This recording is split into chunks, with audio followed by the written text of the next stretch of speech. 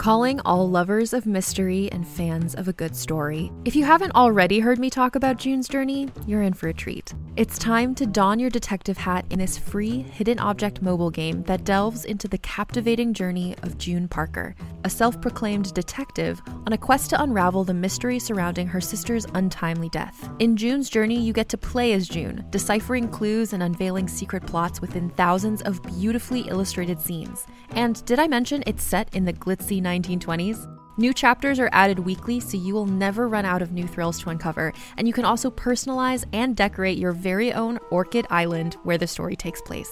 How sharp are your detective skills? Find out when you download June's Journey on your Android or iOS device, or play online via Facebook Games. Your detective journey awaits. Hey there, it's Rachel Ballinger, and I am thrilled to invite you to Rachel Uncensored, my podcast where I get real with my friends and celebrity guests, where we talk about all sorts of topics. From personal stories to hot-button issues, we cover it all. New episodes drop every Wednesday, so make sure you tune in on Apple Podcasts, Spotify, or wherever you listen to podcasts. Trust me, you won't want to miss out on the fun and candid conversations we have here on Rachel Uncensored.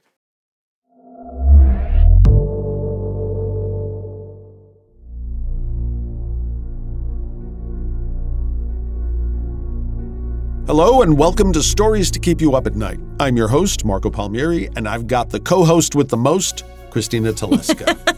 Hi, Marco. I'm so excited to be here, and do you know why? Why? Because we're sharing 2 stories this week. I second that emotion, because while this is not Up at Night's first double feature, it is our first in which both stories are by the same writer. Marie Brennan is a wildly imaginative storyteller who never fails to amaze me, and the 2 tales we have today are no exception. In the first story, a woman weaves by day and unravels by night, trying to spin a future when all is well. So without further ado, we present Marie Brennan's Daughter of Necessity, voiced by Nicole Zanzarella.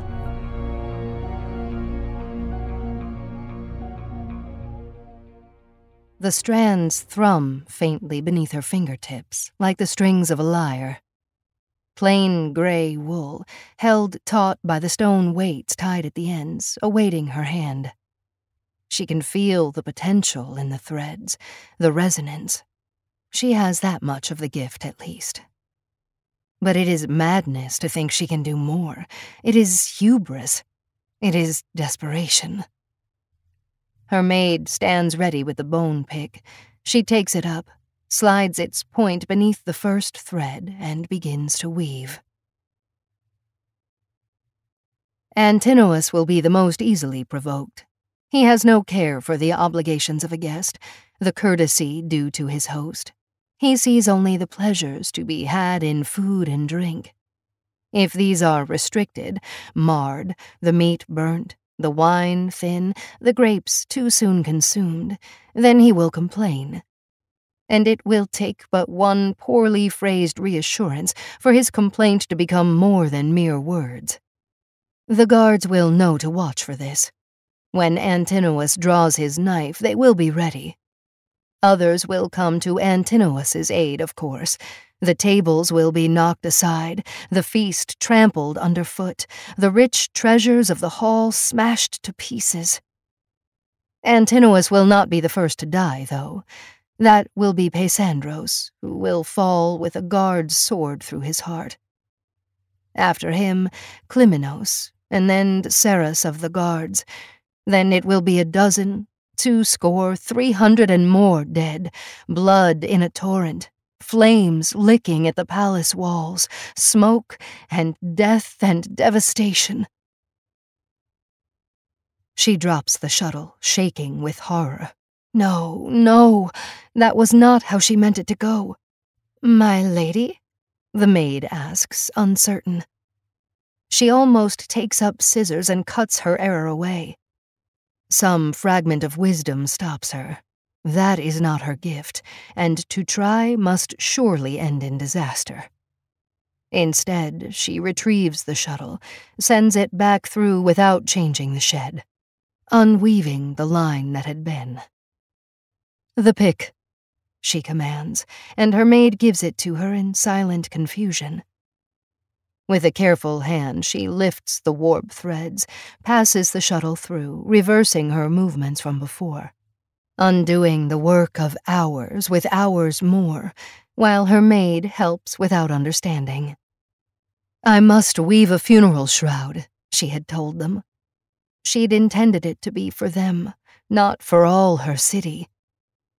But the power was there, within her grasp, beyond her control. She retires for the night, trembling, exhausted, frightened, and exhilarated.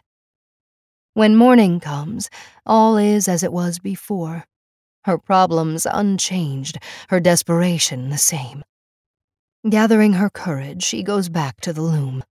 Surely control may be learned.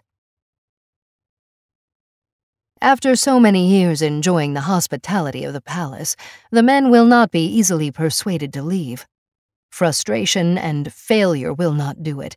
If those were sufficient, they would have departed long since. They stay on in perpetual hope of success and will not leave until they believe that hope gone. She will choose her tool with care. Eurymachus is renowned for his silver tongue. He will bend it to her chosen end. A dropped hint here, a frank conversation over too much wine there.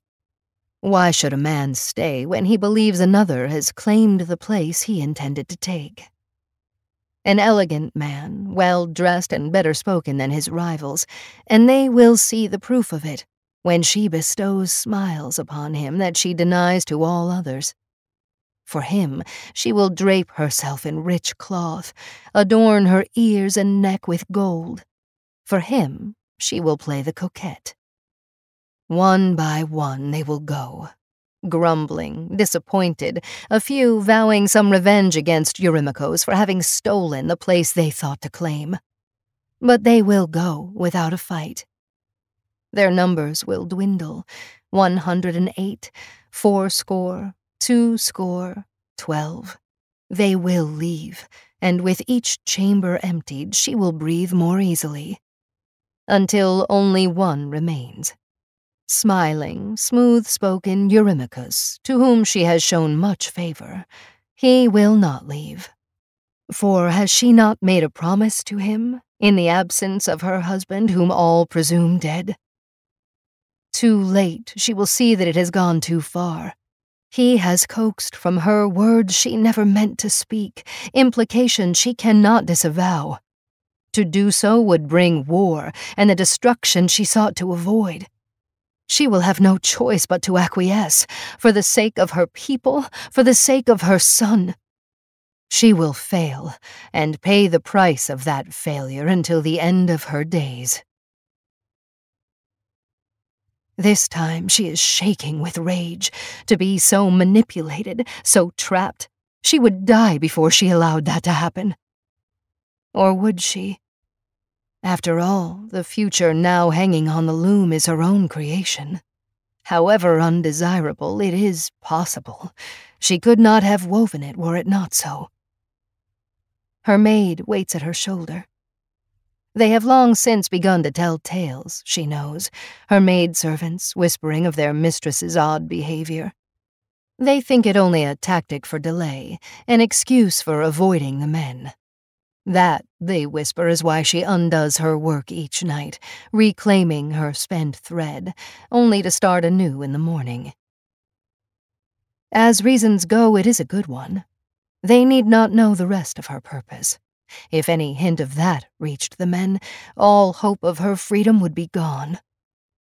Night after night, fate after fate, she can only keep trying. Surely, somewhere in all the myriad crossings of the threads, there is a future in which all will be well. Her son will ask again for stories of his father, and she will tell him what she knows. That the king was summoned to war, and he went. That many who sailed to the east never returned. This time, Telemachus will not be content with the familiar tale. He will insist on hearing more.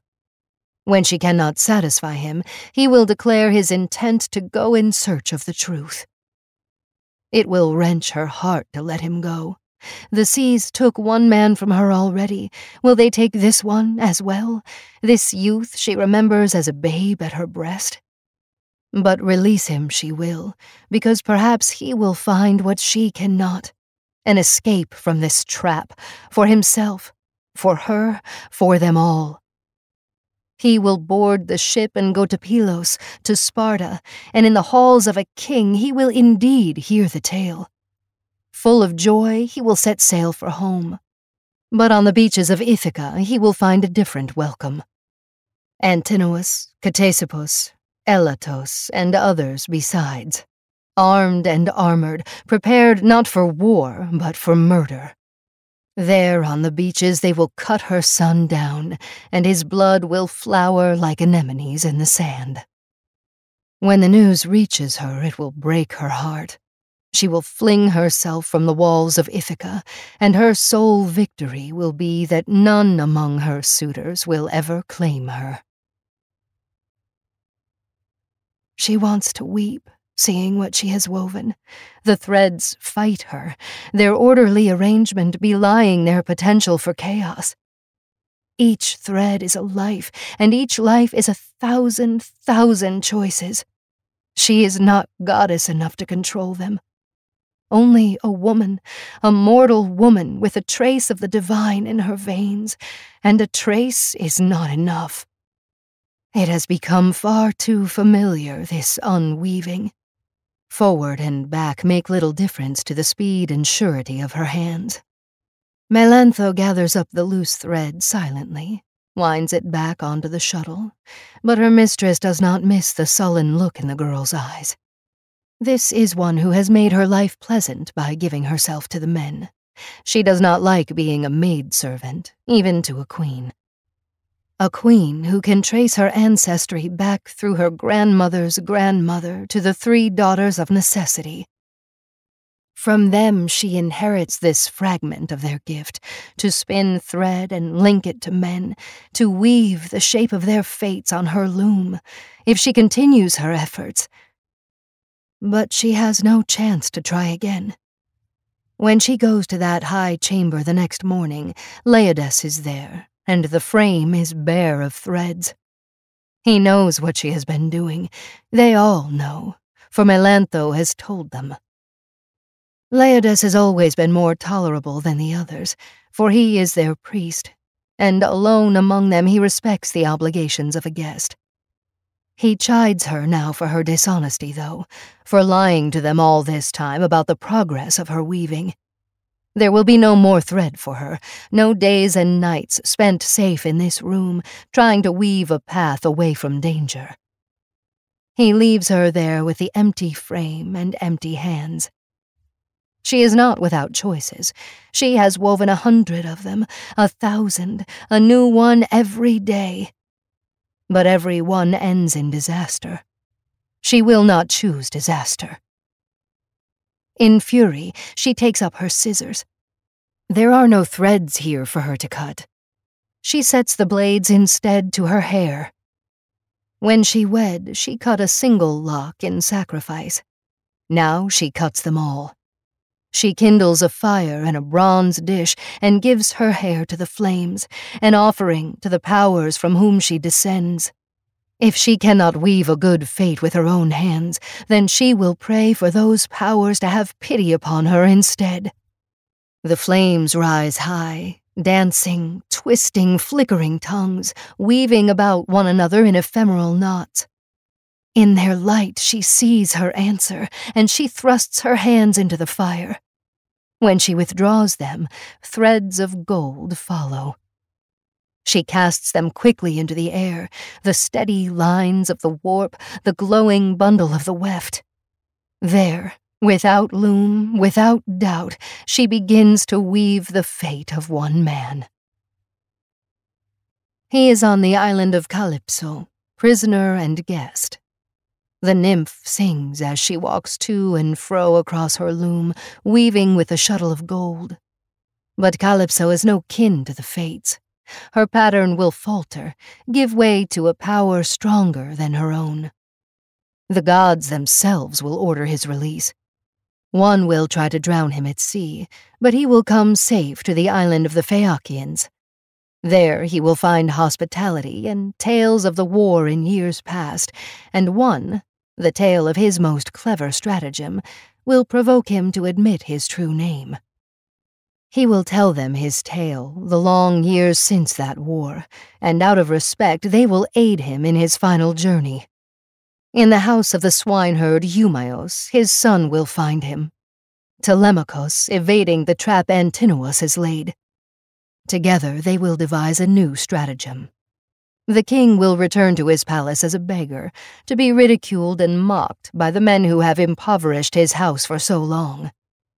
And she will put a challenge before her suitors to string and shoot her husband's bow. One after another they will try and fail until the filthy old beggar does what they cannot. And then he will turn his bow upon them until every man among them lies dead. Odysseus, king of Ithaca, will come home at last. The tapestry hangs in the air before her, a perfect creation glowing with fire and hope. In the darkness beyond, her half-blinded eyes discern a silhouette. A woman, helmed and regal, who studies her work with a critical eye. Her own gaze follows, and she sees the flaw. The error which, perhaps, underlays all others, turning her every bid for victory into failure. And she knows how it must be mended. It is not easy to cast the final row, to cloud her own mind, robbing herself of this memory, the knowledge that she has woven Odysseus's fate, and, through him, the fate of them all. But she must. If she knows what is to come, she will ruin it. She will betray the truth through a careless word or a too cautious act. There is a reason this gift is a thing of gods and not mortals. The thread settles into place, binding her own fate. She will see her husband and not know him. Recognition will not come until he proves himself to her again. Her weaving is done. She kneels before the gray-eyed goddess and bows her head, accepting the ignorance that wisdom bestows. The brilliant light of her creation flares and then fades away. Her maids find her collapsed on the floor and hurry her off to bed. These are the ones whose threads will continue. They have kept faith with their queen, and so they will not be hanged with treacherous Melantho and her sisters. But all of that lies in a future they have not seen. Neither maid nor mistress knows what she has done. She sleeps a day and a night, and when she rises, her hair is as long as it ever was. She goes about her duties in a daze, which her maids attribute to the absence of her son. Their reasoning is borne out when Telemachus returns, for then it seems that she wakes at last from her dream. She goes to the head of the hall, looking out over her suitors, the men who have clamored for her hand, believing her to be the means by which they will shape their own fates. The old beggar stands disregarded at the back of the hall. In this moment, every eye is upon her. Penelope holds the mighty bow in her hand and speaks for all to hear. My husband will be the man who can string the bow of Odysseus and fire an arrow through 12 axe heads. Thus the fates have decreed, and on my word, it shall be so.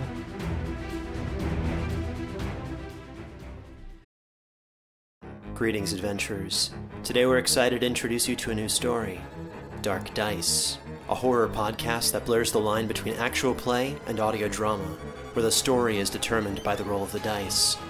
6 adventurers embark on a journey into the ruinous domain of the Nameless God. They will never be the same again. One of the players is not what they seem after a doppelganger, a creature that can assume the form and voice of whatever it kills, infiltrates the team. As the players are picked off and replaced one at a time, can they figure out who the monster is before it's too late? Can you? Here's a quick example of what our show sounds like. The shambler with the jar of liquid inside of him. Soren Arkwright let loose an arrow that cracked the glass, passing through the spine of the creature.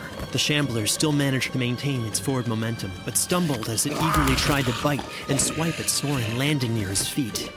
As Jeff Goldblum has now joined our cast, Dark Dice is available however you listen to podcasts.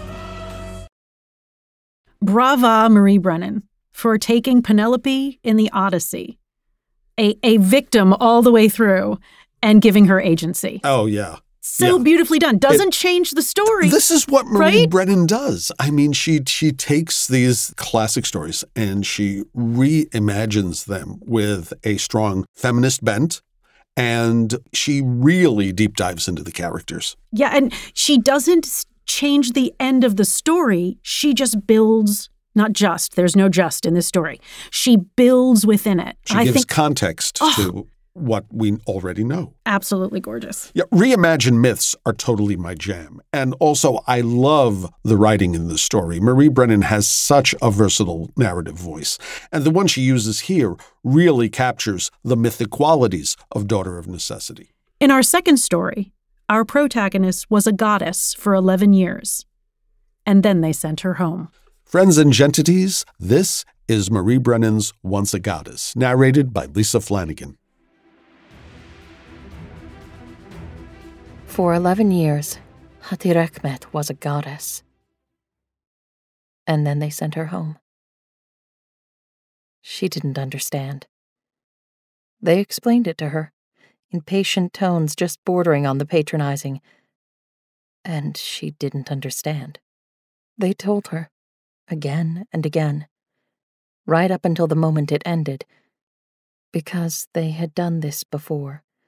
And they knew the goddess never understood. She didn't believe them until the ceremony, when a little girl with wide, dark eyes came into the sanctum and touched her on the brow.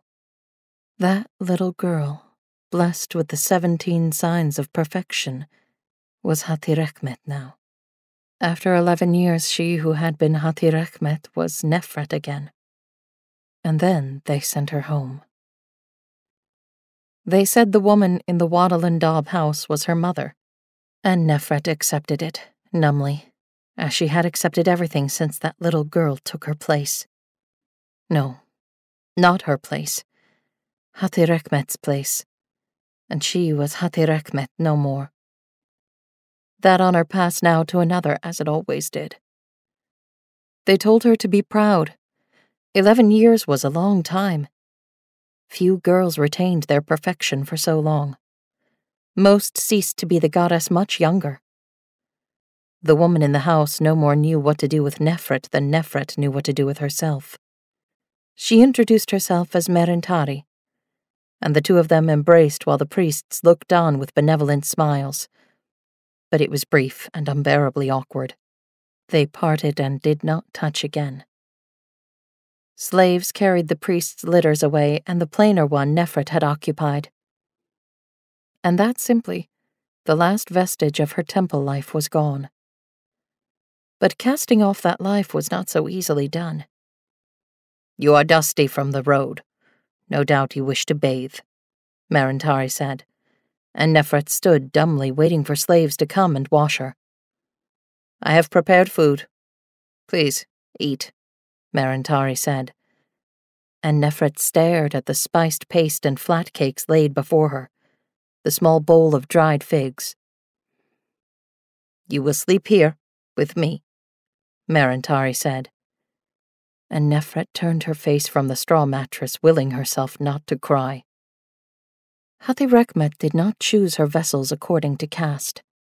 The 17 signs of perfection could appear in the meanest hovel as easily as the imperial palace, as indeed they had 11 years before. Awkwardness gave way to rage quickly enough. Nefret was accustomed to luxury, servitude, and instant obedience. She did not know how to do the simplest of chores, and became furious when Merentari tried to teach her. "Wash these dishes," Merentari said, and Nefret slapped them from her hands. "Sweep the floor," Merentari said, and Nefret hurled the broom out the door. "Bring in more dung for the fire," Merentari said, and Nefret fled the house. Had her father been alive, she would have been curbed quickly enough. No woman so useless would ever be bought as a wife. She had to learn a wife's place and a wife's skills soon, before age rendered her a spinster. Nefret's father would have beaten the willfulness out of her rather than abandon her to that fate. But he died 2 years after she became the goddess's avatar. She had no memory of him, no more than she did of Merentari. Huddled in the lee of the river bank, out of the punishing sun and free, however briefly, of the life that now trapped her, Nefret entertained a vision of something different. The priest said this woman was her mother, but what if they lied? Surely Hatirechmet would not have abandoned her to this, to flies and dust and fires built of dung. For 11 years Nefret had been her vessel. Did that mean nothing to the goddess now? Tears leaked from beneath Nefret's tightly closed lids, tracking through the grime on her cheeks and falling to the thirsty earth, where they vanished without a trace. Merentari's younger brother found her there a short while later and dragged her back to the house. He was not cruel, but he tolerated no resistance, and there were marks on her arm when he finally released her inside the hut.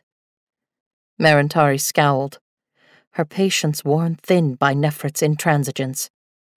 "There you are. Get washed up and quickly. We don't want to miss this chance." A tub of water waited out back, and a hard bristled brush that Merentari used to scrub Nefret clean. Her brisk ministration was as unlike the gentle service of the slaves as the dull, repetitive food was to the feasts of the temple. But it did the work. Nefret was as clean as she'd been since coming to this place she refused to call home. Her mahogany skin glowed, and Merentari scraped her thick hair back into 2 braids so tight they made Nefret's head ache. Instead of Merentari's cast-off clothing, she wore a thin robe she had never seen before, plain but neatly pleated, and of good linen.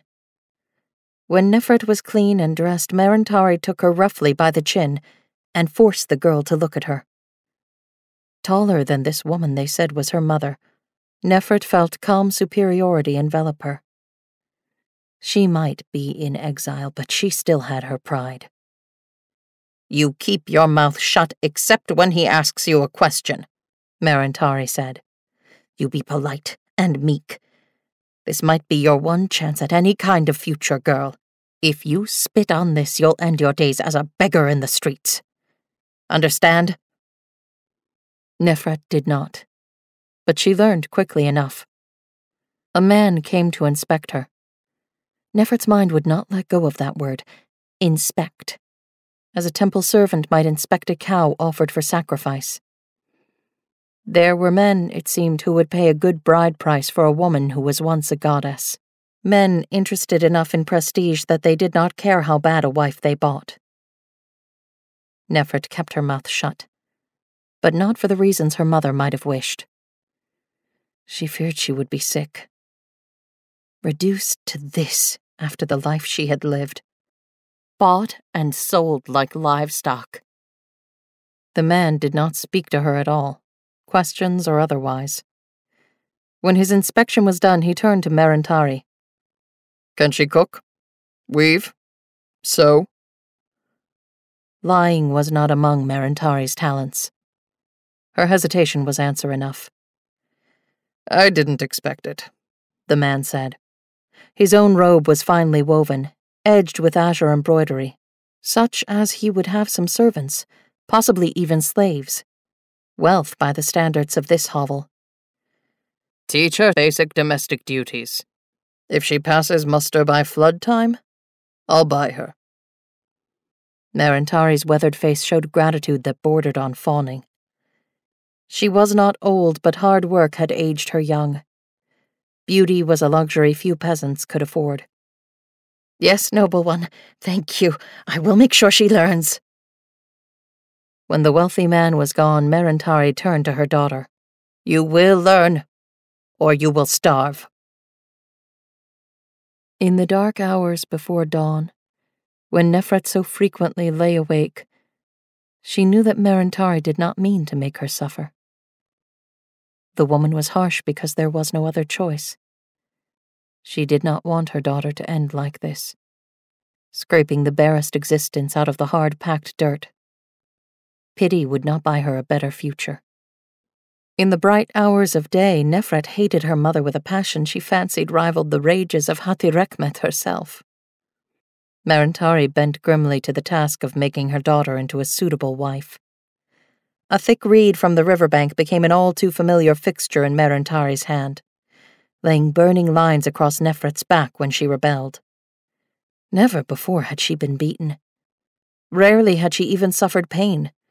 And then slaves had raced to bring soothing ointment, tea to numb her senses. Pride kept Nefret's jaw clenched. She cried out the first few times, but soon forbade herself such weakness. She tried, if only because it was a path for her to follow and promised a life more like the one she knew. But the shuttle and thread were alien in her hands, the cook fire smoky and foul. Other girls learned these skills from childhood, practicing them for years under their mother's eyes. The priests had taught Nefret all the wrong things, and then dropped her into a life for which she was wholly unprepared. She tried, and she failed, until one day she could endure no more and ran away again, her feet this time taking her in a new direction. Nefret smelled the market before she saw it, a confusing welter of dust and sweat, food and animal dung. She crested a rise and saw the clustered buildings, mud brick structures huddled up against each other, with sun-bleached awnings branching out from their walls. A market was a recognizable thing to her, though this one was shabby and small. She had gone through markets before during festival processions. Her bare feet led her down the slope and toward the market as if of their own accord. At first, no one noticed her. Nefret felt like a ghost, drifting down the strip of sunlight between the awnings on either side. Silent amidst the market's clamor, she could almost believe she didn't exist. But this was a small market. Strangers were rare, and even more so strangers like her, beautiful and unweathered by a peasant's hard life. A middle-aged woman bent to whisper to another, and then someone else pointed, and little by little the market fell into stillness. The stillness was broken by a young woman who hesitated at the edge of the crowd, then darted forward and flung herself face down onto the hard-packed soil at Nefret's feet. "Mistress of the desert winds," she said, her voice ragged and unclear. "Bless me, I beg you." The words struck Nefret like the chilled water the slaves poured over her for the ceremony of the river's coming. Her fingers twitched reflexively. In learning to weave, they had not forgotten how to form the sign of blessing. But she was not the goddess. She ached to reach out, to make the sign above the young woman's head, perhaps even to move her foot forward so the supplicant could kiss it. To these people, she was not Nefret, daughter of nobody. She was Hati-Rekhmet, the divine face, the Sand Mother. Relentless and harsh as the desert and sun, but not without mercy. But she was not Hati-Rekhmet. Not anymore. To bless this young woman would be blasphemy.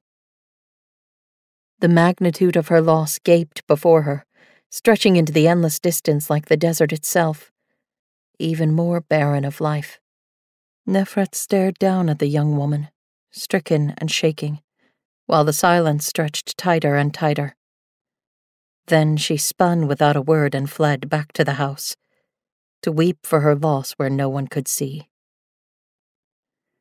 But Marantari was waiting for her there, reed switch in hand and fury on her face. Nefret stopped dead, facing the woman in the doorway. Her mother, they said, and to deny it was childish. A peasant whose daughter was born with the 17 signs the priests looked for. An ordinary woman, whose ambition could rise no higher than to sell that same daughter to a man that wanted for his wife a woman who was once a goddess. That man, she did not even know his name, wanted her for who she had been. No, for who she was now. The loss she had suffered. Hati-Rekhmet he feared, but Nefret he could own. To go into his house would mean accepting that her loss was her only value now. "I am not Hatirekhmet," Nefret said to her mother. The words came out steady, with a deadness that could pass for calm. "But I will not sell myself as her leavings." Merentari's face twisted as she saw Nefret's one chance, her one chance, withering into death. "No one else will take you." Nefret nodded, slowly. The logic was inescapable. "Then no one else will have me," she said. "I would rather be nothing than be his." Merentari's expression showed that she did not understand. Nefret did not know when her mother realized the truth. By the time it happened, she had turned her back and walked away from the hut into the desert. The sand burned against Nefret's forehead and arms, scorching her body even through the cotton of her robe, cooking the flesh beneath, but she remained motionless, accepting the pain. In the temple there were slaves whose sole duty was to stoke the fires beneath raised platforms of sand, so the penitents above continually felt the sun's heat against their bodies. Here, without slaves, the sand grew cool. Nefret rose and crawled sideways, then stretched out again, burning herself anew.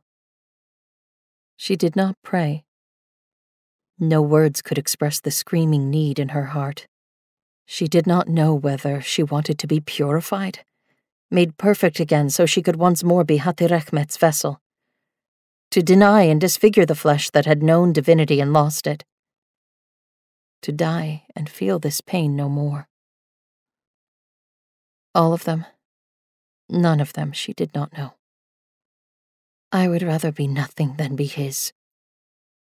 She would rather be nothing than what she was now.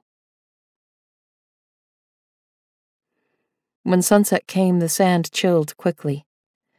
At first it was a pleasant change from the heat of the day. Then it became unpleasant, and the desire for self-punishment withered. She rose and walked unsteadily to a rocky upthrust nearby, and there she found a tiny spring. She drained it in moments, then had to wait for the pool to refill. But it was enough to keep her alive. She did not want to die. It was more than she had known that morning. "Very well," Nefret said to the night sky, the pale and envious crescent of Hatirekhmet's younger brother. "I will live, and I will stay alive until—" She paused, thinking, looking at the tiny glittering pinpricks of the stars, cast off when the moon's folly caused his power to explode outward and be lost. "Until I am the goddess once more." They came to her refuge, there among the rocks. She had not fled so far as to vanish. Men went out into the desert's edge to hunt lions, to trade with distant oases. They saw her silhouette atop a ridge, or glimpsed her hiding when they came to her tiny spring. A ragged figure, her robe sand-brown with dust, her fine black hair tangled into whips. She was far from perfect now. But Nefret could not regain the qualities she had lost. Not now. Not when blood ran from between her legs answering the moon's call. If she was to be Hatirekhmet again, she would have to find another way. So she remembered what the scriptures said about Chapep, how the holy man had survived upon the flesh of lizards and the venom of scorpions, and she learned to do the same. It was bitter fare, even as the desert was bitter, and she welcomed it. Hatirekhmet was the sun and the sand. Nefret would be the same. They came to her among the rocks and brought gifts of food, the finest they had to give. Dried figs and dates, fish from the river's bounty. But Amuthamsa was, the priest said, why Hatirekhmet always withdrew. The goddess departed when the blood came, for it was the sign of the river god's touch. His fertility was alien to Hatirekhmet. Nefret ate scorpions, and left the fish to rot in the sun. They came for her blessing and she turned them away. Holy woman? She was no such thing. She would be, someday. And when that dawn came, she would extend her hand once more. But until then, she was only Nefret, who let her skin dry out and her hair turn brittle, and tried to remember what she had once known by instinct, by divine grace. She barely spoke a word until Sekhaf came. Nefret woke before dawn and went to the spring. She would drink no more until the sun left the sky. She scooped water into her mouth with dirty hands, wishing she could do without, wondering if that was what Hathirekmet wanted, wondering if the goddess would touch her in the instant before death. She was not ready to try, and perhaps that was why she failed. When she lifted her head, a man sat on a boulder across from her. Nefret heard him approach, but hoped if she ignored him he would go away. He was not a villager, as she had assumed. He wore a traveler's robe and bore a staff, but he did not have the look of a pilgrim. His weathered face was seamed with patient lines. "Dawn is near," he said, a fact she knew as well or better than he. But he did not have the tone of one lecturing. Rather, he seemed to acknowledge the intrusion of his presence. "When it has passed, I hope you will spare me your time." Nefret's voice came out smoothly from her newly wetted throat, not its usual dry rasp. "I have no blessing to give." "I do not seek your blessing." She scowled. "I will not marry you either." "I do not seek your hand." "What then?" The lines of his face settled in the pre-dawn light. "Your knowledge." She stared for a moment, curious against her will. But the sun drew near. She had no time to spare for him.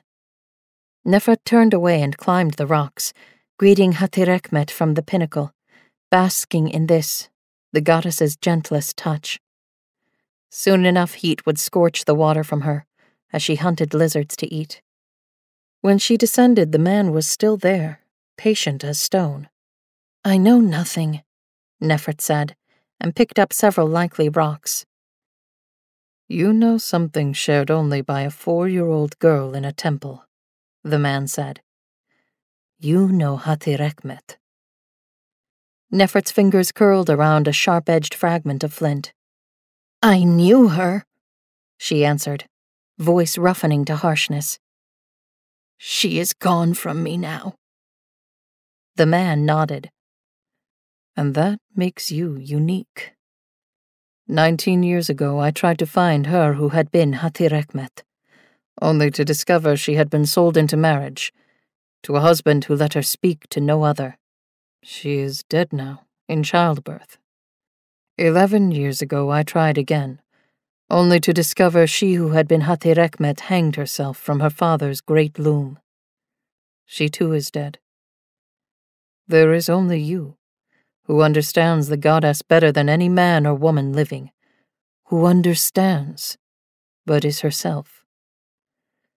I cannot ask these questions of Hathirekmet. I ask them of you." He paused, still seated on his rock. "If you will let me."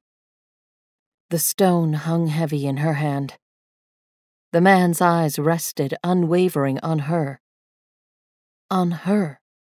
Nefret, who was once a goddess, and for that, he valued her.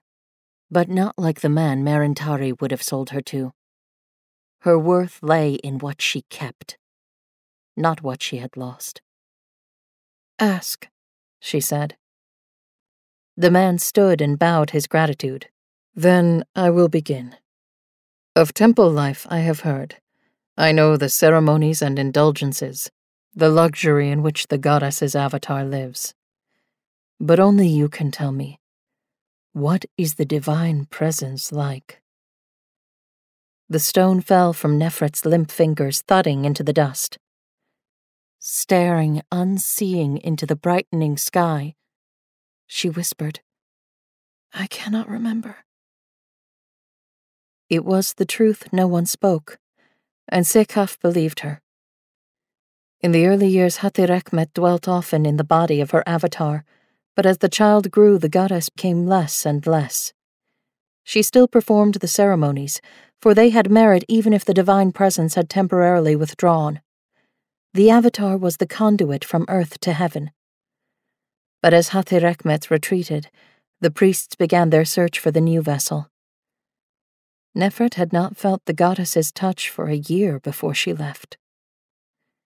Sekhaf sat by as Nefret sliced open the belly of a lizard and said, "Why? Why does she leave?" He was a philosopher, and did not ask out of cruelty. He had been with her among the rocks for days now, carefully probing, shifting between topics arcane and obvious, questioning everything. Nefret licked the blood from her fingers and answered him. "Amuthamsa. A woman is of the river's world, not the desert, and Amuthamsa is friend to Hathirekmet's brother, the moon. Once we begin to bleed, we are no longer fit for her presence." "But you said she leaves earlier sometimes." 6 months after the last visitation, Nefret had bled for the first time. She had no such name to give herself on that day. The avatar thought of herself as Hathirekmet, even when the divine presence was not in her. She knew no other identity, but Hathirekmet did not bleed. Nefret did.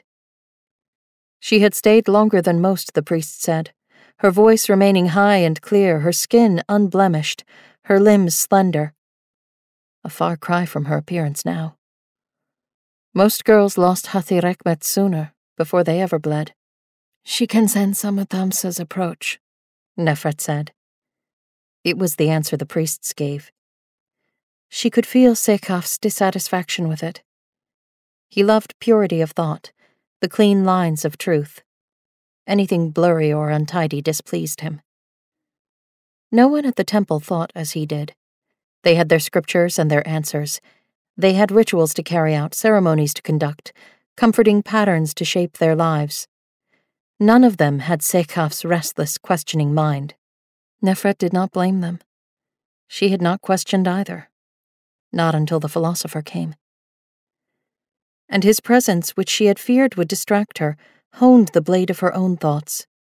If Nefret tested her body less often against the sun, she tested her mind more, contemplating the nature of Hathirekmet. When Sekhaf went to the village for food, she meditated in silence. When he returned, she had new answers for him, new fragments of memory dredged up from the forgotten corners of the past. In the desert, there was no time. The rains fell in the mountains and brought the river's flood, Amuthamsa's bounty for mankind. Nefret knew nothing of it. The villagers left their offerings and she ignored them, fish bones drying to glass in the sun. Other men came. One by one, following word of Sekhaf. Philosophers, men of the mind instead of the temple, their fingers stained from scribing. Some, meaning well, tried to hunt lizards for Nefret so she might spend more time in thought. Sekhaf taught them better. They waited with patience as she dug out scorpions.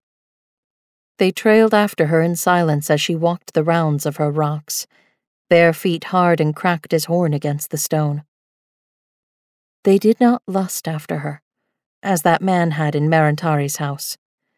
One might as soon lust after the desert. But they asked her questions and listened when she answered.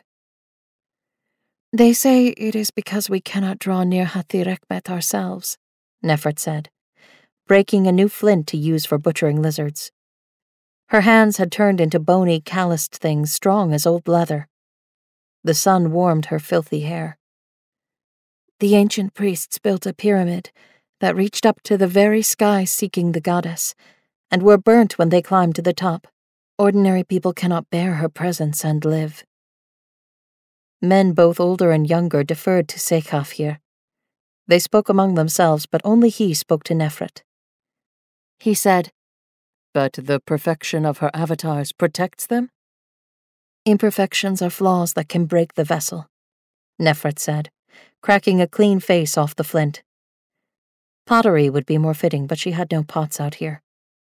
"I do not think that is why she takes avatars, though." The philosopher thought about it. One of the younger men murmured to him, and Sekhaf nodded. They allow us to experience the divine presence safely. Yet why should that matter to Hati-Rekhmet? She is the sun's hammer, the desert wind. Humans are not meant to be close to such. Nefret tested the edge of her flint with her thumb, feeling it press against her tough skin. It is not for us. It is for her, for the goddess, so she may experience the world without destroying it. That is what I think. Why else should the Avatar live so lavishly? She ate food sweet and spicy, had garments of smooth linen and supple leather and delicate fur. It was a feast of the senses, for one who otherwise could never know such. If the sun descended to earth, she would burn it to a cinder. Hati-Rekhmet chose avatars because she was curious about the world she saw so far beneath. Nefret sometimes wondered if the goddess did not envy Amuthamsa, who enjoyed all the earth's bounty without fear. The men whispered to each other, voices rising in excitement. Sekhaf clapped his hands sharply, and they ceased. We distract her with our chatter, he said. Nefret, our thanks. You have given us much to think about. We will return tomorrow. She rose from her crouch, feeling the flex and contraction of her wiry muscles. A body, imperfect as avatars never were. Yet if the goddess sought sensation, why choose only the slender, the unblemished, the young? There was a whole world of experience, and Hati-Rekhmet felt only the merest sliver of it. No, Nefret said. I will spend tomorrow in contemplation. When I am ready, I will leave a sign for you. A lizard skull, placed at the foot of the path leading up to her shelter. Nefret had demanded solitude before. Sekhaf bowed. As you wish. The others began climbing down the rocks, talking more loudly as they went. Sekhaf stayed, hesitating until they were well away, and he and Nefret stood alone atop the flint-littered plateau. You have my thanks as well, he said. Startled, she found herself wondering how long ago the others had come. How long it had been since they were just two, the philosopher and the young woman who was once a goddess. I came to you hoping to understand something I could never experience for myself. I know now the impossibility of that, but you have given me something far greater. You may not be holy as Chapep was, but you, Nefret, have wisdom no priest or scripture could ever grant. The world beyond this place will benefit from that wisdom for ages to come. She blinked eyes dried by sun and wind. That men had come to debate these questions she knew. She had never thought beyond that. What did the priests think of this woman in the desert who spoke so familiarly of Hati-Rekhmet? Did they revere her as the villagers did? Fear her? Dismiss her as a simple mad woman? Nefret might have thought herself mad were it not for Sekhaf. He saw wisdom in her words, but if it was there they had created it together. Questions and answers dancing around and ever closer to the truth. He bowed and left her, climbing down the rocks after his companions. And not until he was gone did she whisper, "Thank you," in reply. She greeted the dawn from the pinnacle of her rocks, as she had for countless days. The soft breeze of morning blew over her skin, bringing warmth to banish the night's bitter chill. Soon it would be heat, punishing and fierce, growing through the day until at last the sun retreated and night claimed the desert once more. Nefret understood that cycle as well as she did her own body. She knew Hati-Rekhmet's shifting arc through the sky and the way the wind answered it. She knew the textures of limestone and flint and the restless dance of the sand. She knew the 17 perfections had nothing to do with any of it. Oh, the priests did not deceive. Those were the sign of Hati-Rekhmet's choice, but the priests mistook the sign for the cause. That certainty had grown in Nefret's heart through all the long debates with the philosophers. The goddess did not occupy a body because it had skin of a particular shade or a voice of a particular timbre. If that was not what drew her to a body, then it followed that the loss of those perfections was not why she left. Something else drove the goddess from her avatars.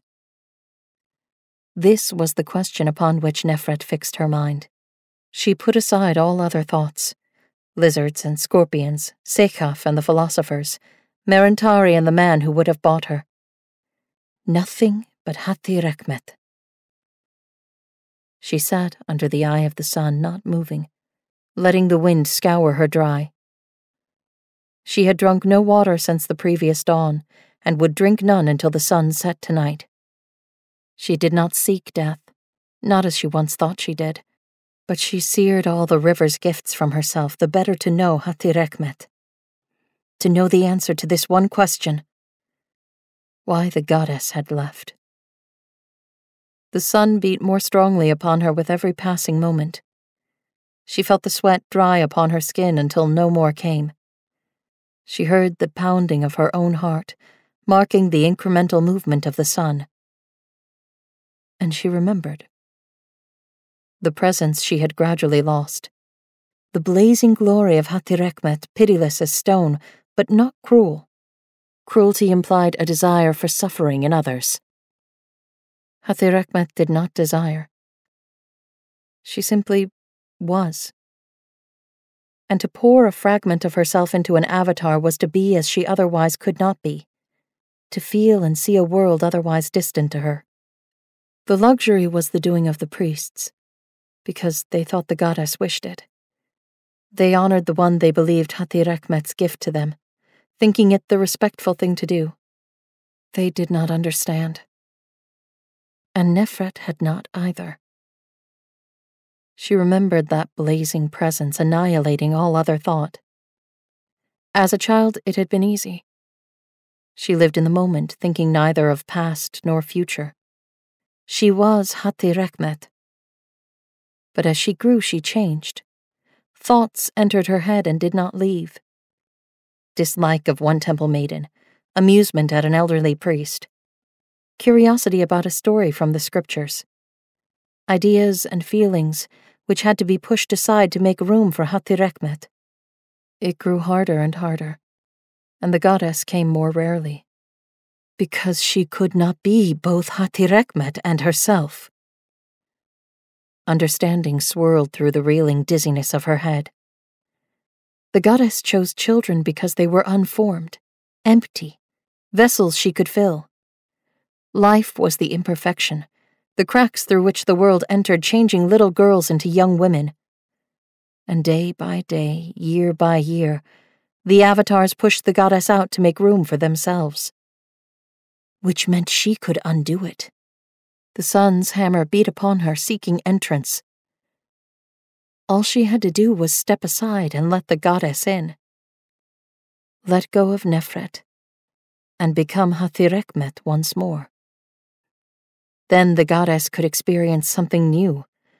A grown body, twisted hard by the desert, a life austere instead of luxurious. Her skin pulsed, a fragile barrier between humanity and divinity. It was easy, simple, the kind of pure answer Sekhaf sought. Sekhaf. She held in the palm of her hand all the things that barred Hati-Rekhmet from her. All the other thoughts, all the desires and annoyances and knowledge, all the things he called her wisdom. All the things that brought the philosophers to her desert refuge, that fueled their debates in the long heat of day. Everything that made her who she was. She could regain what she had lost, by losing what she had gained.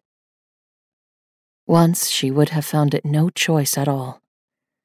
Nefret was nothing. Hati-Rekhmet, everything. But in her seeking she had found another life. One of lizards and scorpions. A muddy spring and a hard bed, and questions always to be answered. It was not the life she had known in the temple, but it was hers. Hers, not Hati-Rekhmet's. I was once a goddess. Now I am myself. And myself I shall remain.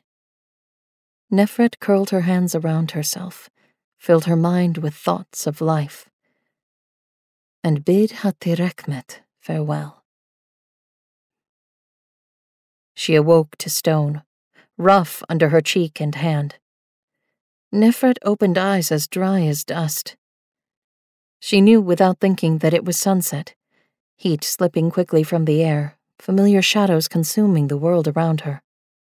One shadow was out of place. She spoke, and the word went little further than her lips.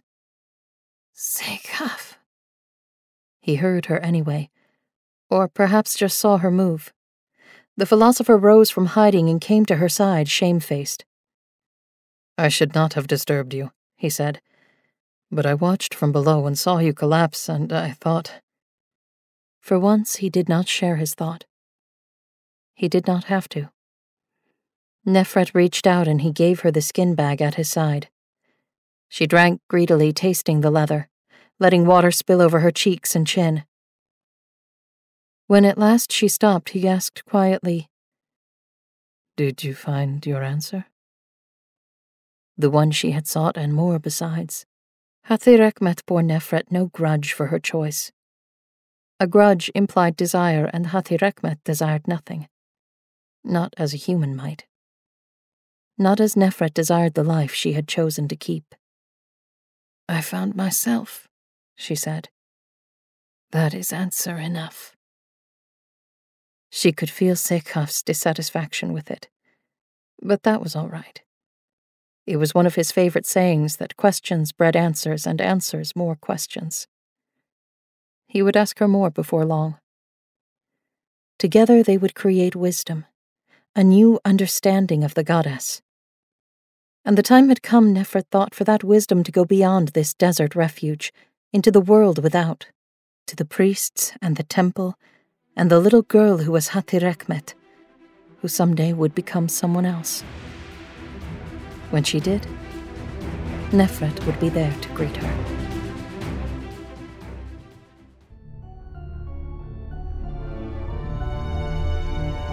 I thought this story was so imaginative. Most writers would, I think, tell the story of a mortal ascending to godhood.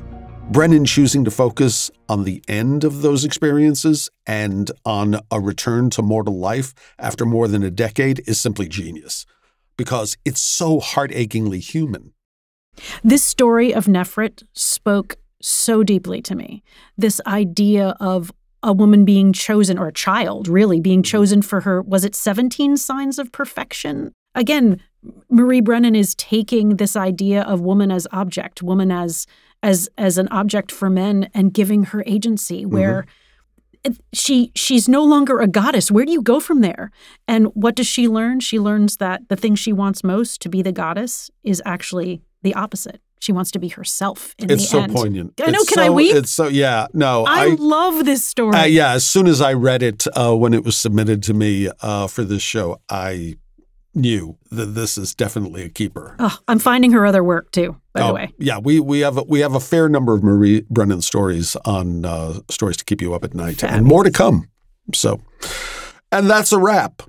Thanks as always, Christina, for making this so much fun. Nowhere else I'd rather be. What's the saying? In the end, we are all stories. And if stories like these are what you're into, you can show your approval with a 5-star review wherever you're listening to me right now. And join us next time for A Stormy Night, A Woman with Strange Powers, and the young woman whose life she transforms. Until then, gentle listeners, pleasant nightmares. You're listening to Stories to Keep You Up at Night, created and produced by Realm, your portal to another world. Listen away. Hey there, it's Rachel Ballinger, and I am extremely excited to invite you to Rachel Uncensored. It's my podcast where I sit down and get real with my friends and celebrity guests, where we talk about all sorts of topics. And sometimes we might be under the influence when we do so. We cover things from personal stories to hot button issues. And it's the only place on the internet you can find an uncensored version of me. It's a side of me that you might not have seen before because it's not the most family or brand friendly. But don't worry, I'm still sort of slightly a decent human being. If you're intrigued, then make sure you check it out. New episodes drop every Wednesday. You can find it on Apple Podcasts, Spotify, or wherever you listen to podcasts. Trust me, you won't want to miss out on the fun and candid conversations we have here on Rachel Uncensored. Stories to Keep You Up at Night, episode 63, features Daughter of Necessity and Once a Goddess by Marie Brennan. It is produced by Marco Palmieri and Mary Osadolahi. Associate produced by Alexis Latshaw, and executive produced by Molly Barton, Julian Yap, and Marcy Wiseman. Hosted by Marco Palmieri and Christina Teleska. Performed by Nicole Zanzarella and Lisa Flanagan. Audio produced by Tide F Studios. Additional editing by Angela Yee. Original theme by Hashem Asadolahi, featuring drummer Andrew Niven and mixed by Max Kuttner. Cover art by Kendall Thomas. Find more shows like Stories to Keep You Up at Night by following Realm on Apple Podcasts, Spotify, or at realm.fm.